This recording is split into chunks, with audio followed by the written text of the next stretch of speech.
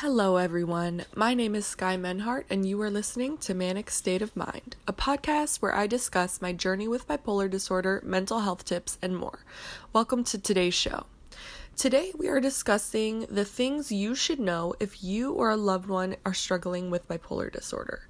Now, I know I said I was going to be getting into creatives with bipolar disorder, but I feel like before I can begin that series, we need to focus on the basic facts so that we have a clear understanding of what bipolar disorder is and how it affects us. So, today I wanted to get into the topic of how bipolar disorder can be caused. There are a few factors that contribute to the cause of bipolar disorder in someone's life, and one of them is genetics. So, genetics really do play a big part into bipolar disorder. It's not the only factor contributing to your illness, but it is a big part.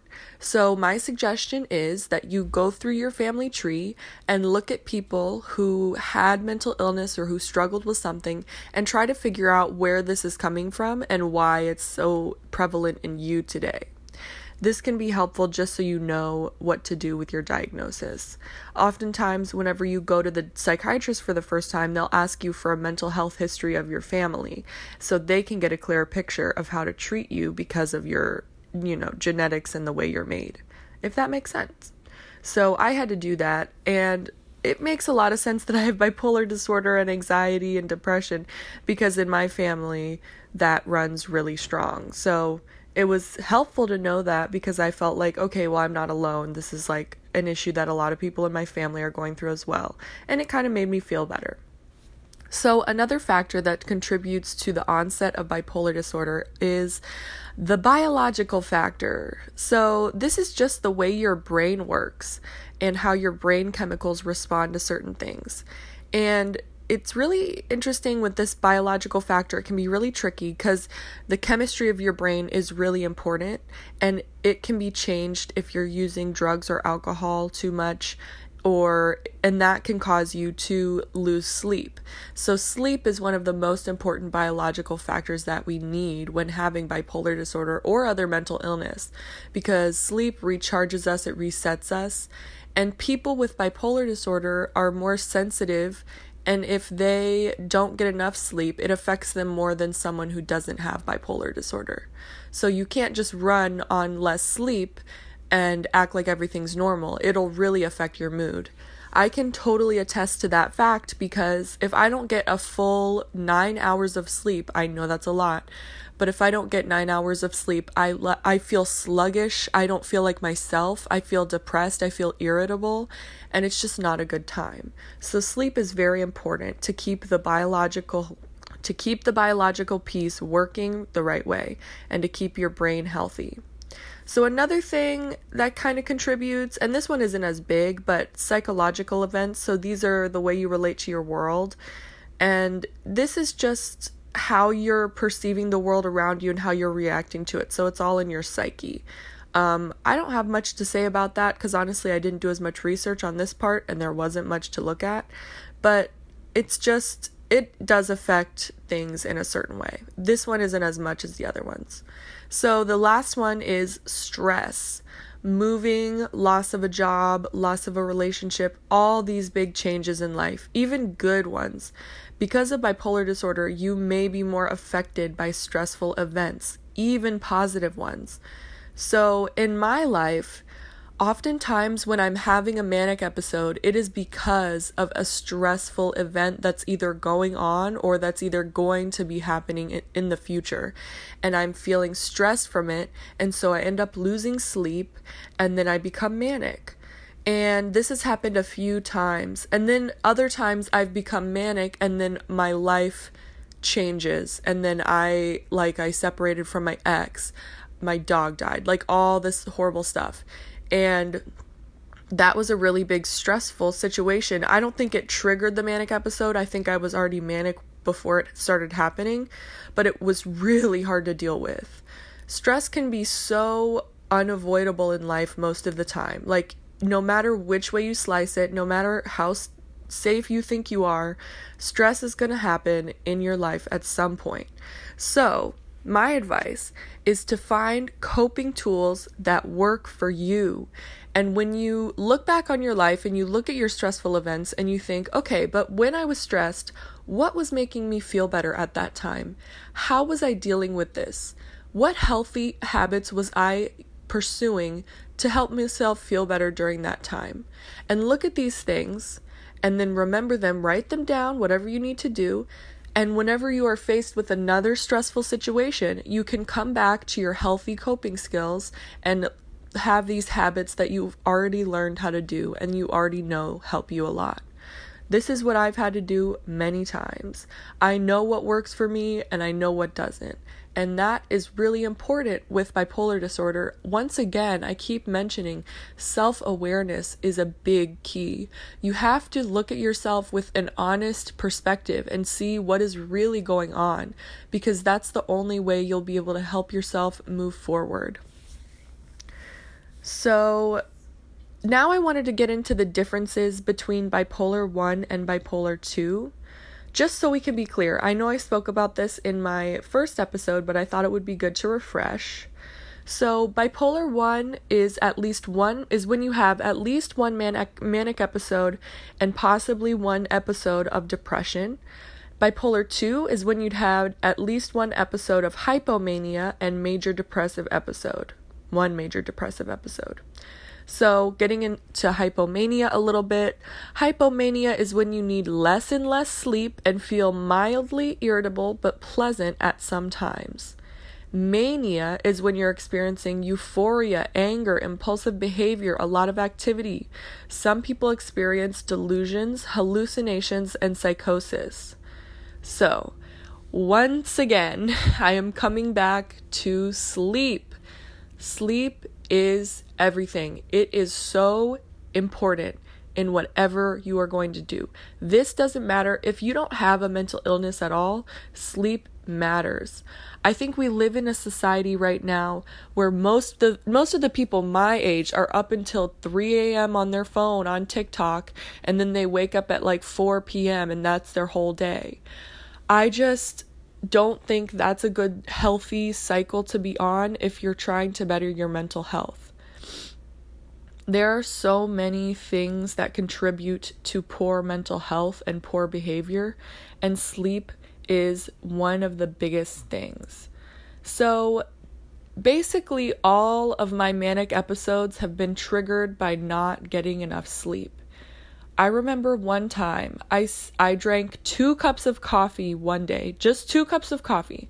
That was it. And I came home and I was very anxious. It was Christmas time and I ended up not sleeping for 2 weeks. And then I had a ginormous manic episode. I was experiencing psychosis and it took me about a week to get out of that state. So that was horrible, just from drinking 2 cups of coffee. So you have to be aware of what you're intaking and how it's affecting you as well. Because for me, when I drink, I only allow myself 1 cup of coffee per day now, and I don't drink it after noon because then I know it'll keep me up. I also try to avoid alcohol because it gives me anxiety and it does mess with my sleep schedule. So it's hard, but even whenever I want to go have a good time or get a drink at a bar, I have to think, oh, is this really a good idea? Because this is going to mess with my sleep later. And so that's just a choice you have to make. When I was doing recreational drugs, I realized that they weren't helping me get a good night's sleep. And so I had to choose, am I going to continue this or am I going to make a better choice? It's all of these things that you have to think about when you have bipolar disorder. And it can be really discouraging because all you want to do is live a normal life. You just want to be able to go to bed whenever, wake up whenever, not be affected by anything. But unfortunately, that's just not the case. It really does suck, especially when you are a young person and you want to go party, you want to go clubbing, and I know we can't club right now, but when we could, you want to go out, you want to be with friends, you want to get drunk, you want to get high, whatever. It can be really discouraging whenever you have to have a bedtime, whenever you have to be on a schedule, whenever you can't just be up till 3 a.m. But I promise you, it will help you feel so much better. And if your friends are really your friends, they're going to understand that and they're going to stay by you even though you're not out partying with them every night. So that's what I want to say about sleep. Sleep is so important. I will say that again and again. It is vital for your mental health journey. And if you don't believe me, just do a little exercise with yourself. See what time you normally go to bed, whatever time it is, and wake up the next day. See how you feel. Did you go to bed a little later? Did you go to bed a little earlier? How many hours of sleep did you get? And try to figure out the best amount of hours for you to get and what a good schedule looks like for you, because that will really help you know your limits and know when to go to bed, when to wake up, know when to draw the line. And this can just be really helpful, because if you're solid with your plan, if you're solid with your schedule, it's a lot easier to say no to drugs and alcohol and all these things that can make us trigger our biological factors and not help with our mania. So that's what I have to say about that. I just wanted to briefly get into medications on this episode. So I think I'm going to save a one whole episode for medication for my medication journey, but I just wanted to briefly talk about them because this is a way that some people are treated with bipolar disorder, through medication. So a few medications they use for people with bipolar disorder are mood stabilizers, antipsychotics, anticonvulsants, anti-anxiety meds, and antidepressants. Now, even if you don't have bipolar disorder, you're probably familiar with some of these. And I'm just going to list the medications that I've been on in my whole journey, and one of them was for ADHD, so if it sounds weird to you, that's why. But I was on Abilify, Ativan, Celexa, Depakote, Evykio, Gabapentin, Klonopin, Lamictal, lithium carbonate, olanzapine, Seroquel, temazepam, trazodone, Trileptal, Wellbutrin, Vraylar, ziprasidone. And I don't even think that's all of the medications I've been on. But I just want to briefly speak for the last few minutes about the medication journey and how hard it is to take your meds. I had such a hard time learning that lesson that I just have to take my meds. Now, I remember whenever I was first diagnosed, I was put on an antidepressant. I was put on Celexa. And Celexa is the type of antidepressant that boosts your, it's an SSRI, so it boosts, what is the word? It boosts your serotonin levels. So it really didn't, it worked for me, but it almost worked too good because I was becoming manic and they didn't know that I had bipolar at that time, so it was not a good medication. But I remember just the horrible feeling of having to take my meds every night. It was something that I hated because up to that point in my life, I had never had to take pills to live a normal life. And I felt so ashamed. I was so angry, and I felt like this was not fair. These are a lot of the same emotions people go through when they're forced to take when they're encouraged to take medication by their healthcare provider. It can be really a journey, not only with the medications, but within yourself to find the strength and to come to terms with the fact that you do need to take your meds. This is something that it took me about 5 years to learn this lesson. And some people it takes longer, some people get it right away, but it took me about 5 years to realize this. And I just wish I could impart the wisdom that I learned, but sometimes things are learned best through experience, and you really have to go through something to find out the reason for yourself. For me, I just realized that I can't function normally without medication. Unfortunately, my brain just doesn't work the right way. And this has nothing to do with me as a person. This doesn't mean that I'm a bad person because my brain doesn't work the right way. This doesn't make me wrong or the worst or evil in some way. This just means I need extra help. And when I take my meds, I get that help. And then I can function normally and I can feel good. Because I think it's kind of stressful when you realize, oh no, I'm going to take these meds and they're going to make me feel awful and and that does happen sometimes. Sometimes on your journey, you'll find that a medication will just make you feel horrible. It'll make you gain weight. It'll make you have acne. It'll make you feel awful, like a zombie, like you don't want to get up off the couch. And those medications are not the right ones for you. So if you're on your medication journey, I encourage you to be open with your healthcare provider, with your psychiatrist. Talk to them about how you feel, about how this medication works, about all the little things that it changes in your life until you find the right one. It took me 5 years. And right now, I'm on a really good combination of a mood stabilizer, an antipsychotic, antidepressant, and sometimes I take an anti-anxiety pill. And this has worked for me so well. So I encourage you to be honest with your healthcare provider. For a long time, I was not able to be fully honest about how the medication was making me feel. I just wanted a pill that would work. I didn't want to put in the work to get it. But it is work, and you do have to work hard to get what you want and to get the right result. And you can't put all of that on your psychiatrist because it takes two to tango, and it takes a team to realize what is best for you, and only you know what's the best for you. So it's really important, once again, to be honest, to have clear communication, and to know what you want so your psychiatrist can help you get that. Because your psychiatrist is there to facilitate this relationship with the drugs, and they're there to help you find the right one.